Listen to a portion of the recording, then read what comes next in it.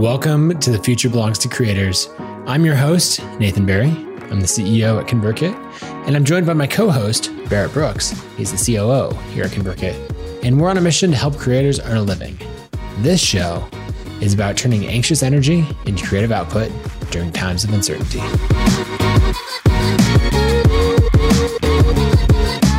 All right, welcome to episode 96 of The Future Belongs to Creators.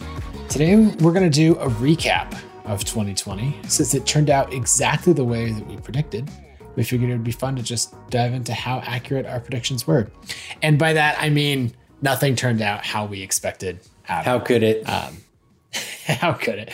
But it's good to go through the process of just, reflecting on the year and all of that. So, but before we do that, Barrett, how you doing? I'm good. Today, it's like the time of year for slowing down, chilling a little bit. I'm sitting for the podcast. I don't normally sit, but it just feels like that kind of thing. I also have an injury that just won't go away. And so I can't figure out whether sitting or standing actually is better. What else is going on? Had a good weekend. Went for a hike. Got the kid outside.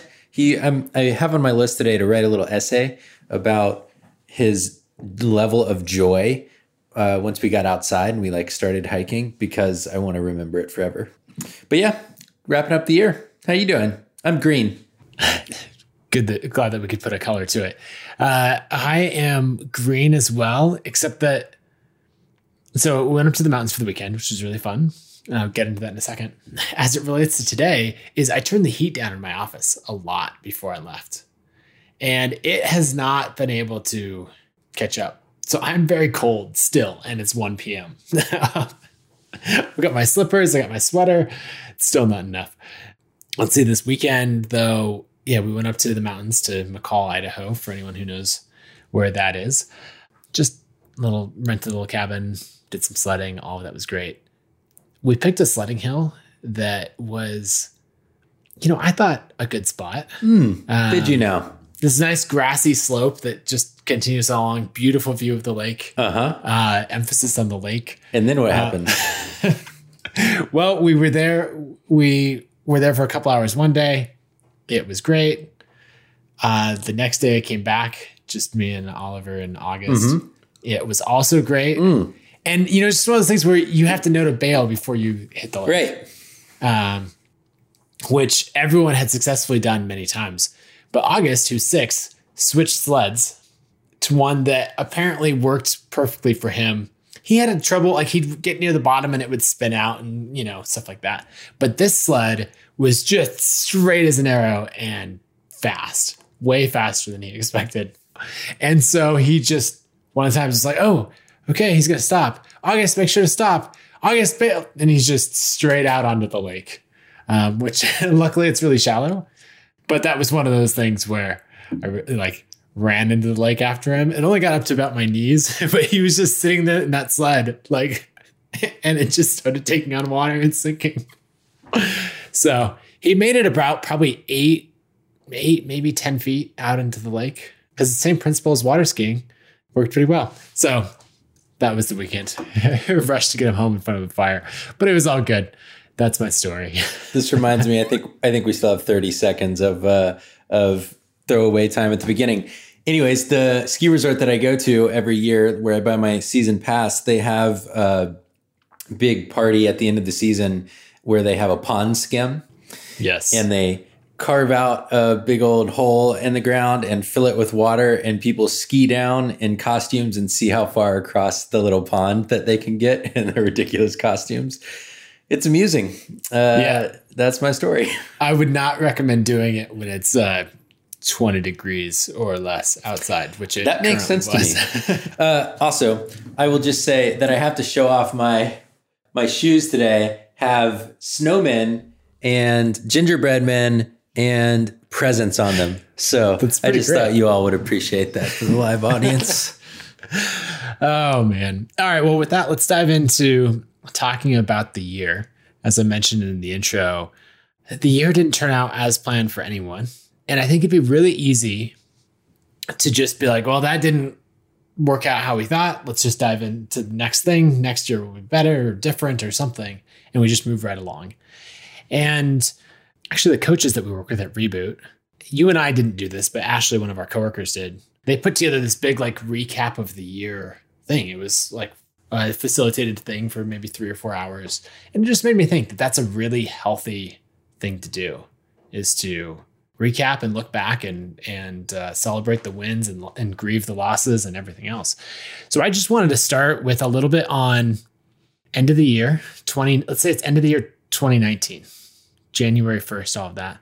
What were some of the things that we had planned, either personally or on the work side, that didn't come to pass? Oh my God. I'm trying not to say everything.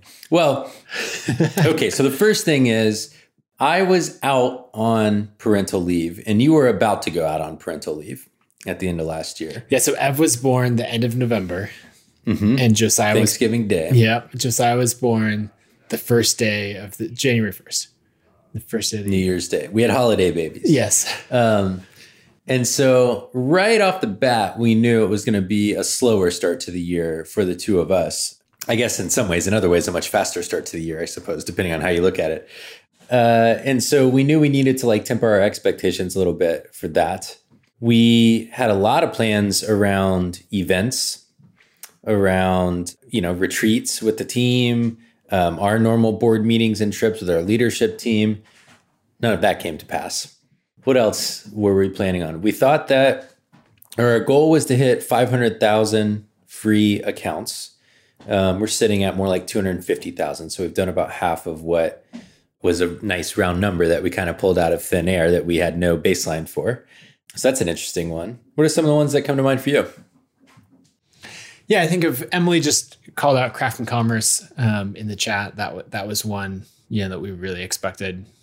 Just to grieve that for a second. That was especially the year that it's always starting a new event is hard. And then it takes momentum for any creative enterprise. And 2020 was the year that we really felt that we had momentum. Like selling tickets was really easy. Lining up speakers, it was just an established event. And it was like, oh, wow, we've been working towards this. So that was a huge change when that didn't happen. Early in the year, something I feel really grateful for is that we got a team retreat in. It's true.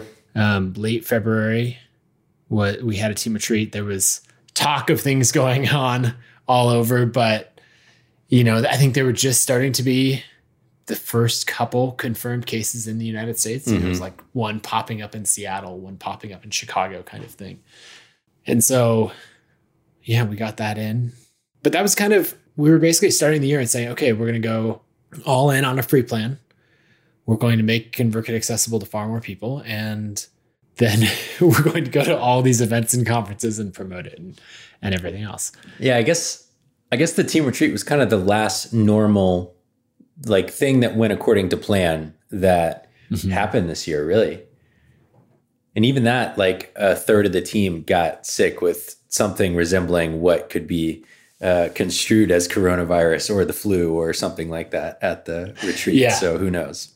Yeah. And that was definitely interesting. And I went basically right from the retreat, I went to Hawaii and did a family vacation in Hawaii. And it was one of those things, I feel like in those few days or the week we were in Hawaii, it went from, this is going to be a problem to, this is really a problem. And even then it's crazy that all the case numbers were so tiny. Yes. As a reminder, so on Craft and Commerce, and we talked about this on the show. So the reason we started this show, so this is one of the first things that was unplanned, was this show. There was a series of things that we did. One of the things we highlighted was how voices or people that we trust being present in our lives through media is a really powerful support mechanism when you're part of a community. And so we talked about things like news anchors helping walk you through challenging times in the world, or your favorite podcaster being there with you as you go through a journey. And so we wanted to create that kind of environment here. And early on, if for those of you who have been listening all along, like Emily, we were podcasting daily, number one, and we were giving regular updates on just what we were seeing. We were probably a little bit out in front of hey, you should wear a mask and some things like that. And our criteria for not having Craft and Commerce 3 months in advance when we were making the decision was 5,000 total US cases. That was the credit. You mean daily cases, no, right? Cumulative cases in the United States. And that is such a helpful moment in time reminder to put in context where we are today. There are currently 200,000 new coronavirus cases a day in the United States, with approaching 3,000 deaths a day on average over the past 14 days or so. And they think it's going to get worse because we're still catching the back end of the Thanksgiving holiday and about to have another spike, they think, from the Christmas holidays. And so, I mean, it's just wild how much things have changed and how useful it is to have done exactly what we did, create this environment where we can all go through it together and be able to look back and see it in context at the time. So just to put those into more specific numbers, that it is not quite, as Charlie pointed out in the chat, 5,000 an hour. It is 5,000 cases every hour and 40 minutes. In the United States, that is wild. And so exactly as you said, having that snapshot, and this is why we write down goals and a lot of the reason that we blog and journal and all of these things is because like you become so acclimated to change as it happens gradually that when you have that written down, you know, on the positive side of like, wow, remember when my goal was to be able to make $50,000 a year as a creator, right? You have that written down and you're like, we've made so much progress. And then on the other side, you can have it written down of like, that's cute that I thought that was possible. Right. You know? Yep. And, you know, so I guess to bring all that back to Craft and Commerce, you know, we canceled it. We stuck exactly to the criteria we laid out. We canceled it 3 months ahead of time, let everyone know. It's interesting to think back how many people were so antsy for us to cancel. I mean, we were quite, I'll pat ourselves on the back for how responsible and forthright we were with our decision-making criteria and how far in advance of the event we canceled. I mean, there were a lot of events that were canceling like the week before and really trying to string it out and see if they could put something together. And so we went from canceling to immediately trying to figure out, all right, do we want to do a digital version of it? And that was one of the things we decided against. But that was because there were other things that we were working on at the time. So what were some of the things that we did early on as the pandemic came into focus? Yeah, well, the first thing is it felt like you and I were just checking in constantly to try to figure out, okay, what should we be doing? Have we taken care of the team? Have we taken care of everybody, the community, et cetera? And that's when I think it was like a Wednesday evening. You're like, hey, what if we did something to take care of the creator community? Blah, blah, blah. A few more sentences about it. Maybe we could call it the Creator Fund. And then I think it kind of sat there of like a couple replies in Slack of like, oh, that would be cool. You know, and it's totally in this like, oh, yeah, you know, the vague hypothetical sense. And then you and I talked the next morning and it was just like, okay, but why wouldn't we do it? All right, let's just do it. And so we used ConvertKit to make a landing page and an application form, set it up, chipped in $50,000 ourselves to start it off, and then started texting and messaging friends and other companies saying, hey, if they want to contribute. And it blew up immediately. I should have pulled up the final numbers, but I think it's over $250,000 that total was raised and distributed in $500 chunks to creators in need to pay for, you know, childcare, groceries, rent, medical bills, any of those things. It was insane, the response from it. Yeah. It was basically stimulus checks before those were a thing from the government. I think the hardest part about it was seeing the degree of need in the creator community. I mean, I will not at all diminish the impact we had. I mean, that's a lot of people. That's 500 people who were able to get some assistance financially at a time when things were really up in the air and there was no certainty about what was to come. But the degree of need was probably 100 times as big, you know, and we saw 4 or 5 times the applications for what we could fill, which was, you know, heartbreaking. And it's just like, okay, well, you know, we did our part, and thankfully other companies came on and they did a lot too. You know, Facebook operates at a different scale. I think they put like $1 million fund aside to help small businesses and things like that. But it felt good. I think for us, especially, meaning like you and I, it felt really good early on to take control of the things we could control. And so we looked, all right, are we okay? Is the business okay, first of all? Because if the business doesn't exist, we can't support the team, we can't support the community. Business was okay. So, and what were our plans if it became not okay? Then it was, all right, what's the deal with the team? We put in place leave policies. We made sure everyone had what they needed at the time. We did the creator fund. We launched the podcast to support the community beyond, direct financial assistance. And then we got to work in the product too. We accelerated a lot of stuff in the product this year, kind of in response to the economic circumstances. Yeah. So 2 things that I want to talk about there. The first is that we immediately started making our free plan more valuable. Like we saw a lot of people, jumping in. We had eased into the free plan because we didn't know how it would be. We didn't know the demand on support. We didn't know the contraction of people downgrading and all of these things. So we'd started where it was just landing pages for free. And then it was, you could get email sending for free if you invited a friend, and referred a friend. And then it was free email sending for everybody and up from there. And right in line with the pandemic, when everything was started, we decided to go to 500 subscribers for free for everyone. And then 2 months later, we bumped that to 1,000 once we realized that, okay, our business can support it. And so that was the first big change. And it was basically like everyone is, taking with their gyms and yoga studios and everything else, they're taking it online right now. And let's make sure that we have a really, we're giving away enough for free that, they can do that on our platform. But then the other side of it was like, right, but people need to make money right now. Mm-hmm. They have whole income streams that got shut down. Right. And it's actually still fairly hard to set up a way to make money online. And so that was one of those things that I remember we talked about it kind of back and forth some of like, should we have these plans to build, our own commerce functionality and the ability to sell products. Should we accelerate that? And I remember specifically it was April 15th that we came together as a leadership team and said, yep, we're doing this. And we put a designer on it that day and got a designer product manager on it and mapping everything out that day. Engineers followed shortly after. And then it took us 90 days. It was from April 15th to July 15th before customers were using it to make money on ConvertKit. And that was entirely because we had planned to do that down the road. That was on our 2021 product roadmap. But then we saw okay, wow, creators need this now. Let's build it right now. Yeah. And that was where one of those principles I think we shared came out of it. That was, I'm trying to remember the exact wording we used, but something like, when circumstances change so that a future plan is more valuable today, accelerate future plans or something like that. And that's been really, really valuable to continue to hold as a thing that we can use to our advantage. Is the value in having long range plans is that you can accelerate them when the market shifts or when plans change or when the environment changes so that you need to or want to move it up. It's already out there. So it's not this weird thing that you're doing.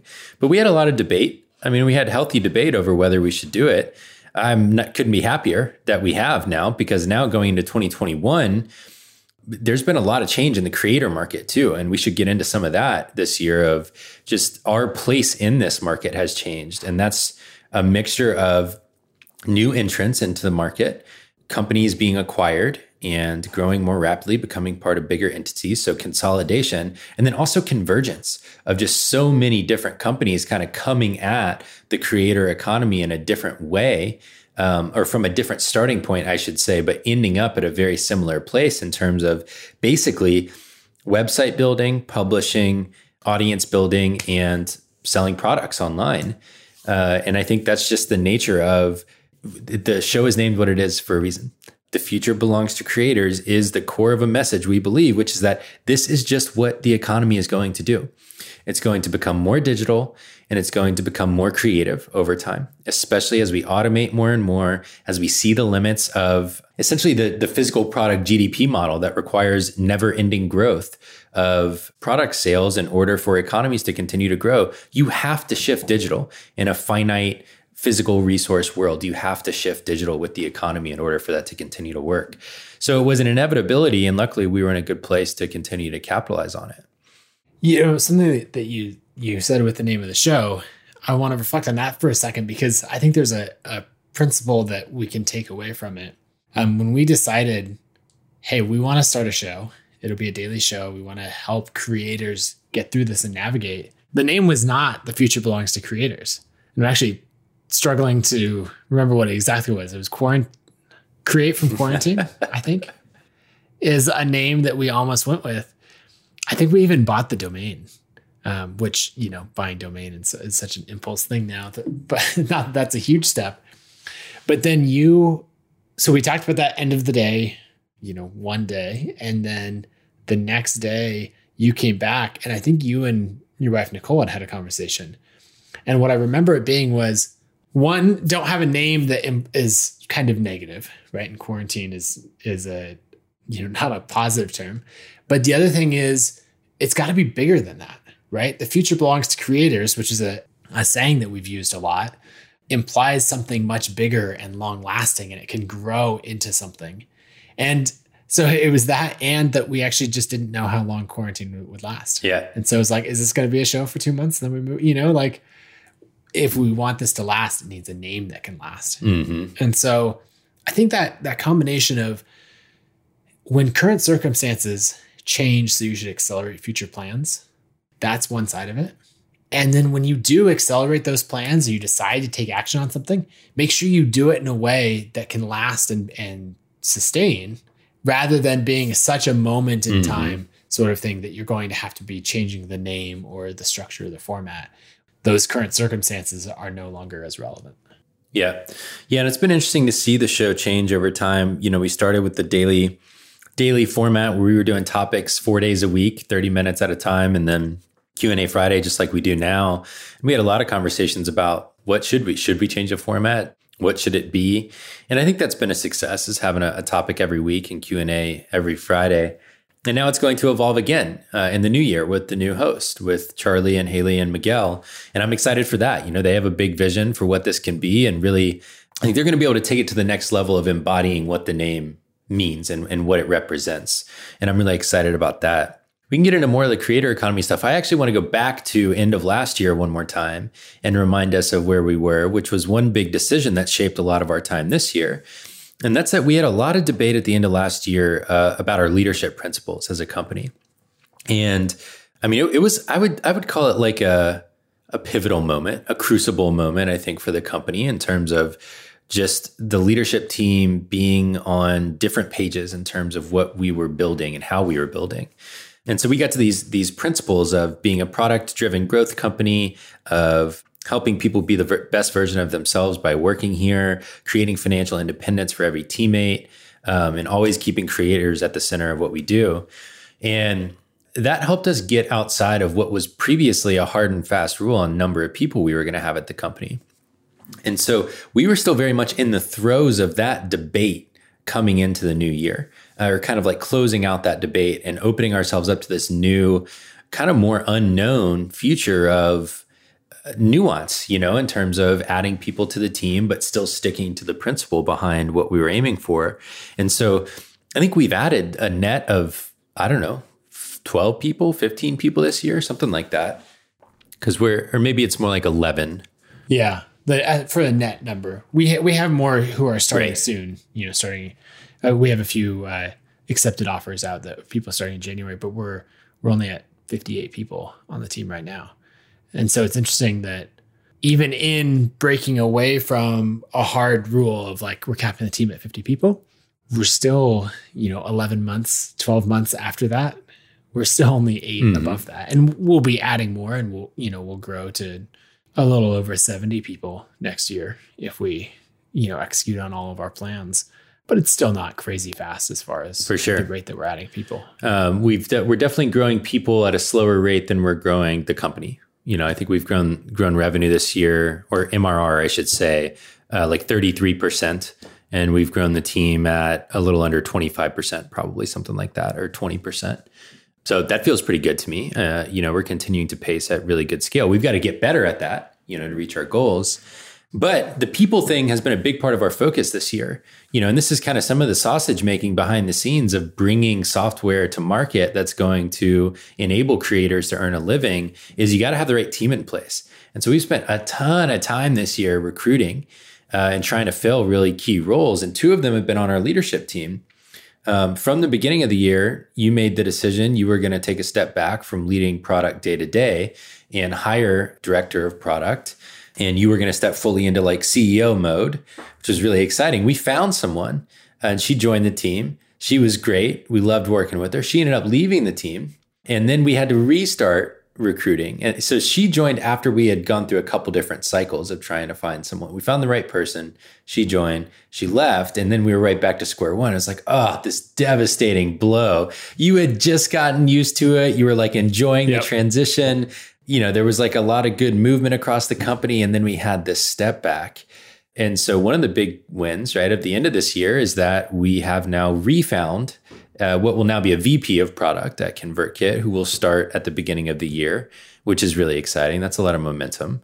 And then the other big people change was our director of engineering left, right? And so if you think of kind of the halves of a company, there's the product and engineering side that builds everything. And then there's the growth side of the house that brings it to market, grows the customer base, takes care of them. And then you've got your ops team who supports everyone with, you know, finance and HR and everything like that. Well, we've had half of the company have leadership turnover basically this year. And I think we're getting to the point where we'll see where we end up. We might be able to fill that role too by the end of the year.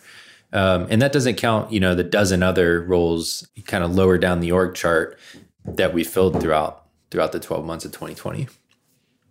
Yeah, there's definitely been a lot to that. I was reflecting on a few other things, you know, something that I thought would work to grow the business that didn't end up doing it was like this in-app referral, like invite a friend in order to unlock more product functionality in ConvertKit.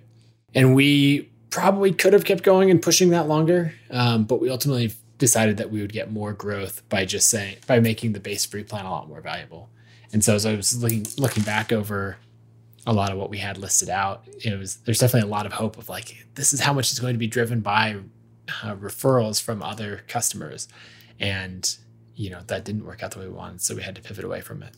Yeah. And when we modeled out this year, you know, we did have kind of a round number we wanted, which was 500,000 free accounts created this year. You built a good model showing how many needed to come from marketing, how many we expected to come from referrals. And a substantial portion of the gap, something like 200,000 total accounts were supposed to come from referrals, I think. And the other 350 were supposed to come from non-referral marketing. And so from that standpoint, you know, we've done a decent job of getting the volume we were looking for. It's just that for some reason, the whole like Dropbox model didn't work for ConvertKit. Either we didn't hit on the right value proposition, or it's just not as shareable or ubiquitous of a tool where people know others to refer in. And so it didn't work for us. So that's an interesting learning, just thinking about, you know, modeling and what happens if one key factor is wrong in it, how far off you can end up from your goal. Yep. Yeah. Another one that I found interesting is we talked about ConvertKit being for creative artists. That was something coming out of last year. We said, we don't know when exactly. We're not like pivoting to go all in on music and creative artists, but like we want to grow in this area. And we touched on our events budget and how we had Haley, who's coming on as one of the co-hosts of the show. You know, she ran all of our events. She had us booked out to sponsor all of these events. We had a beautiful new booth design. We had all of this stuff, right? We're ready to go meet creators in person. All of that gets canceled. And so then why don't you tell this? She comes to you with like, what do we do? And it was something in between a like panic and a brilliant idea. Or maybe it was exactly at the intersection of those two. And I'm sure in her mind, she was like, okay, my job is events. We've just entered into a situation in which no events are going to happen for the foreseeable future. I am screwed. Like I am the first person on the chopping block, if anyone's on the chopping block. And that was never going to be the case, right? From our standpoint, but you can totally get how, from Haley's point of view, that's naturally, if you're a strategic thinker, you're going to go straight there. And so on some level, she's like, all right, what am I going to do with my time to provide value to this company this year? And she pitched this idea of, I don't know if it was framed as essentially NPR Tiny Desk Concert meets our creator stories that we do, or I Am a Creator. But basically she said, look, why don't we do live At the time, it wasn't fully performances. It was more just like live at-home sessions with interesting creators to build community and to provide interesting content. And it all started with working with one of our food blogger customers, who's a friend of Haley's, to do a live cooking show. That was kind of the trial run. And I don't know what they did, some delicious dinner at like 4:30 or 5 Mountain Time where people could participate. It was just like a cooking show, on a network. And it was a ton of fun. We were like, okay, there's promise here. And Haley's been really great about asking for feedback, and she kept coming back. And we basically just said, like, look, if this is going to work, we're going to have to do it for at least 2 years before anyone cares. And we're going to have to get better every single time we put one out. And so just plan for that, plan for the fact you're going to have to be in this for a long time. Well, fast forward, and I don't know how many we've done. I think it's like in the 30s or something like that. 30 plus creator sessions. At least 20. Yeah. Let's call it 25 with names that are well known, Drew and Ellie Holcomb, Lynn and Stella, just so many cool Matt performances. Carney, one of the ones that really sticks out to me, I'm going to forget the artist's name right now, but the artist who had the DJ and did the painting. Pat Casa. Pat Casa was so good. Just fascinating creative artist that they've brought to life. And now going into the new year, we've got this template basically where coming out of the pandemic, it's just going to get better. So the crew is currently working on a little preview for all of you people who listen to the podcast. Crew's currently working on creating a set for our studio where we record like Haley records the intros and everything. So we'll have that all ready to go. And then they're starting to lay plans for what might it look like to film in person. And what might it look like to have small audiences in person for these sessions at some point when that's possible again?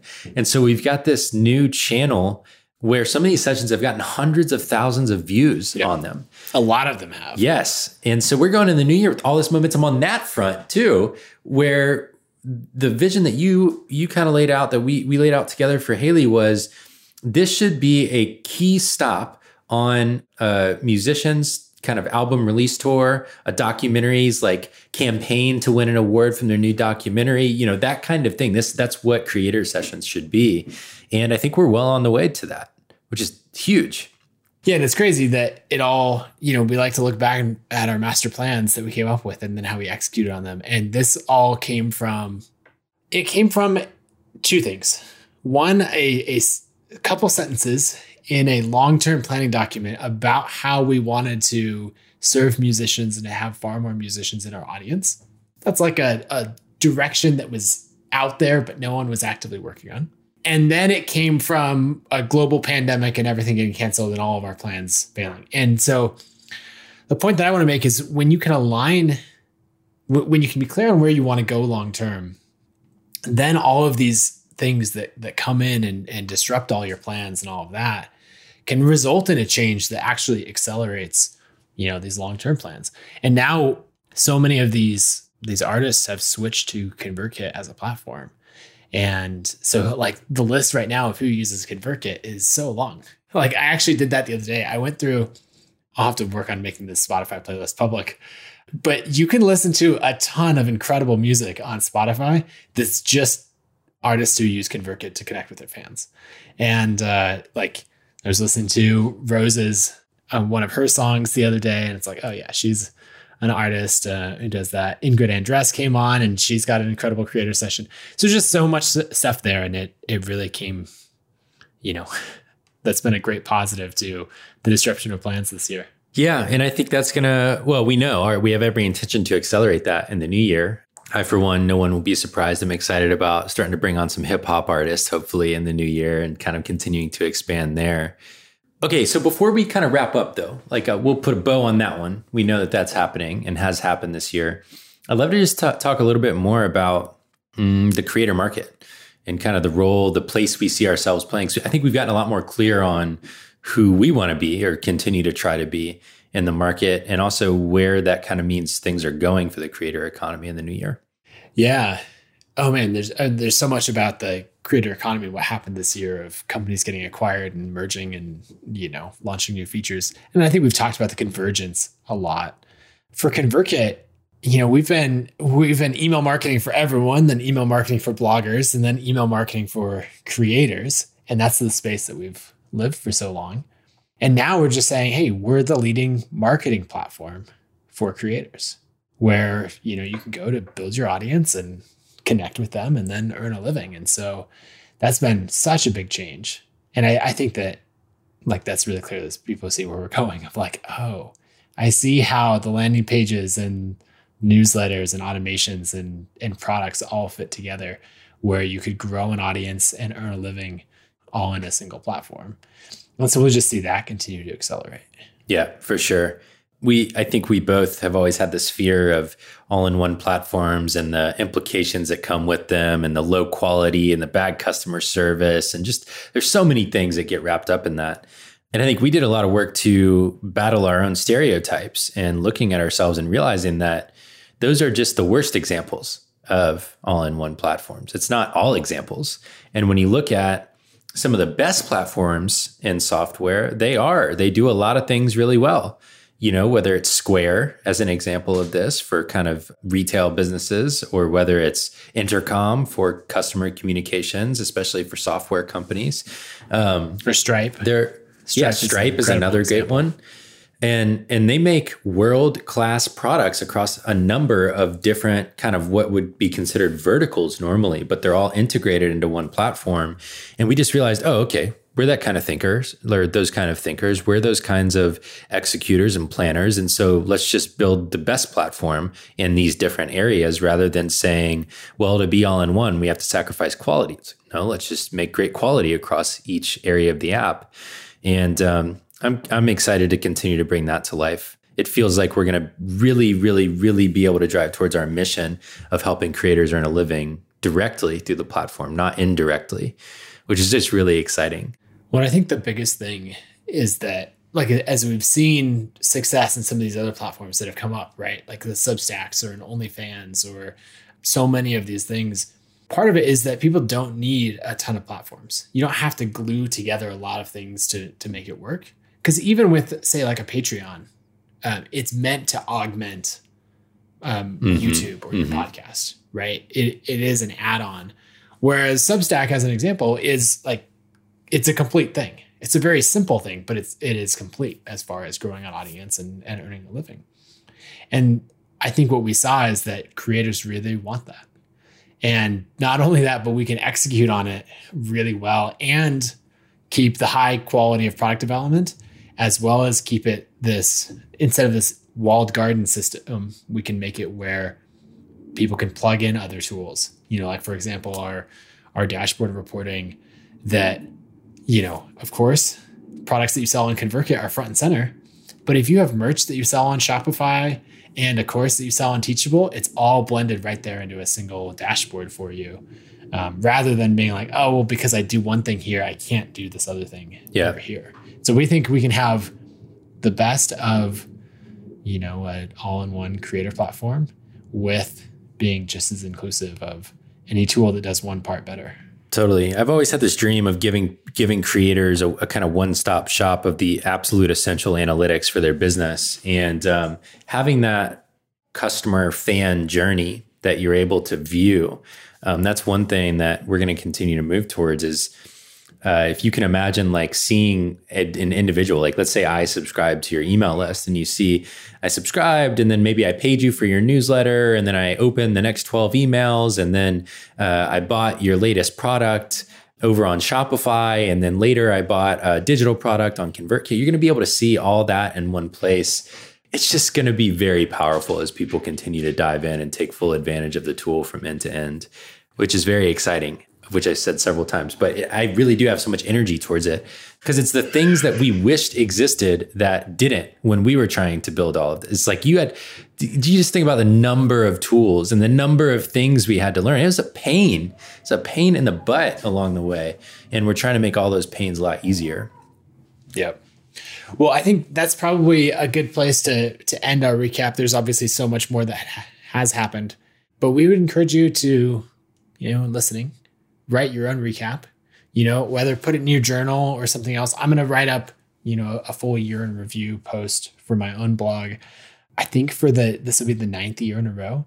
And I would just say that to have that snapshot of your mindset, what you thought was possible, your goals, and what was important to you.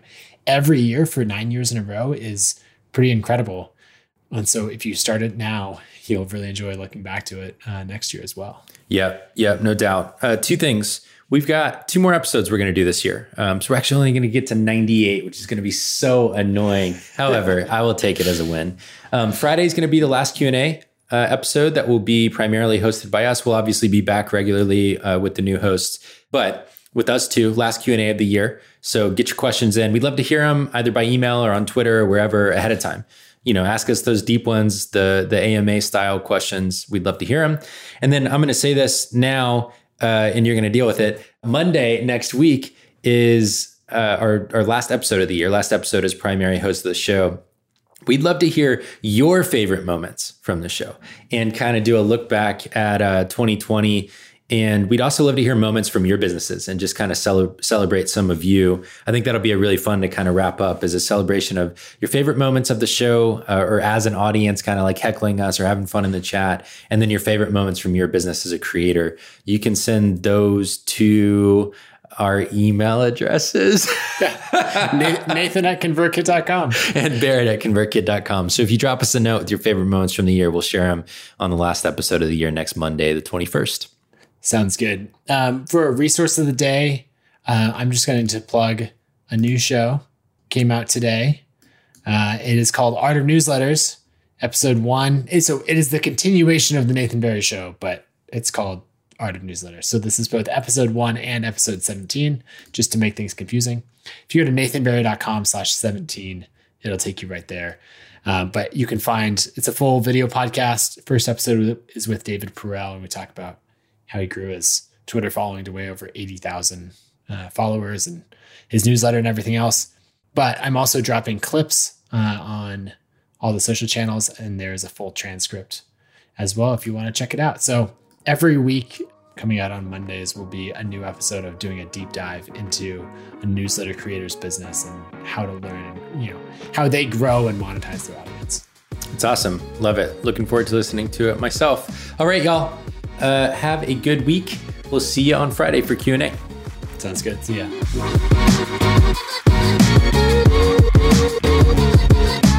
Thanks for listening to this episode of The Future Belongs to Creators. If you didn't pick it up from the show, we make a tool called ConvertKit, where we're on a mission to help creators earn a living by building software that helps you build an audience of loyal fans. If you want to give ConvertKit a try, you can go to landingpage.new to launch your next creative project. You'll be able to build a landing page and send emails for up to 500 subscribers totally for free. So again, that's landingpage.new. You can get started with your free ConvertKit account today.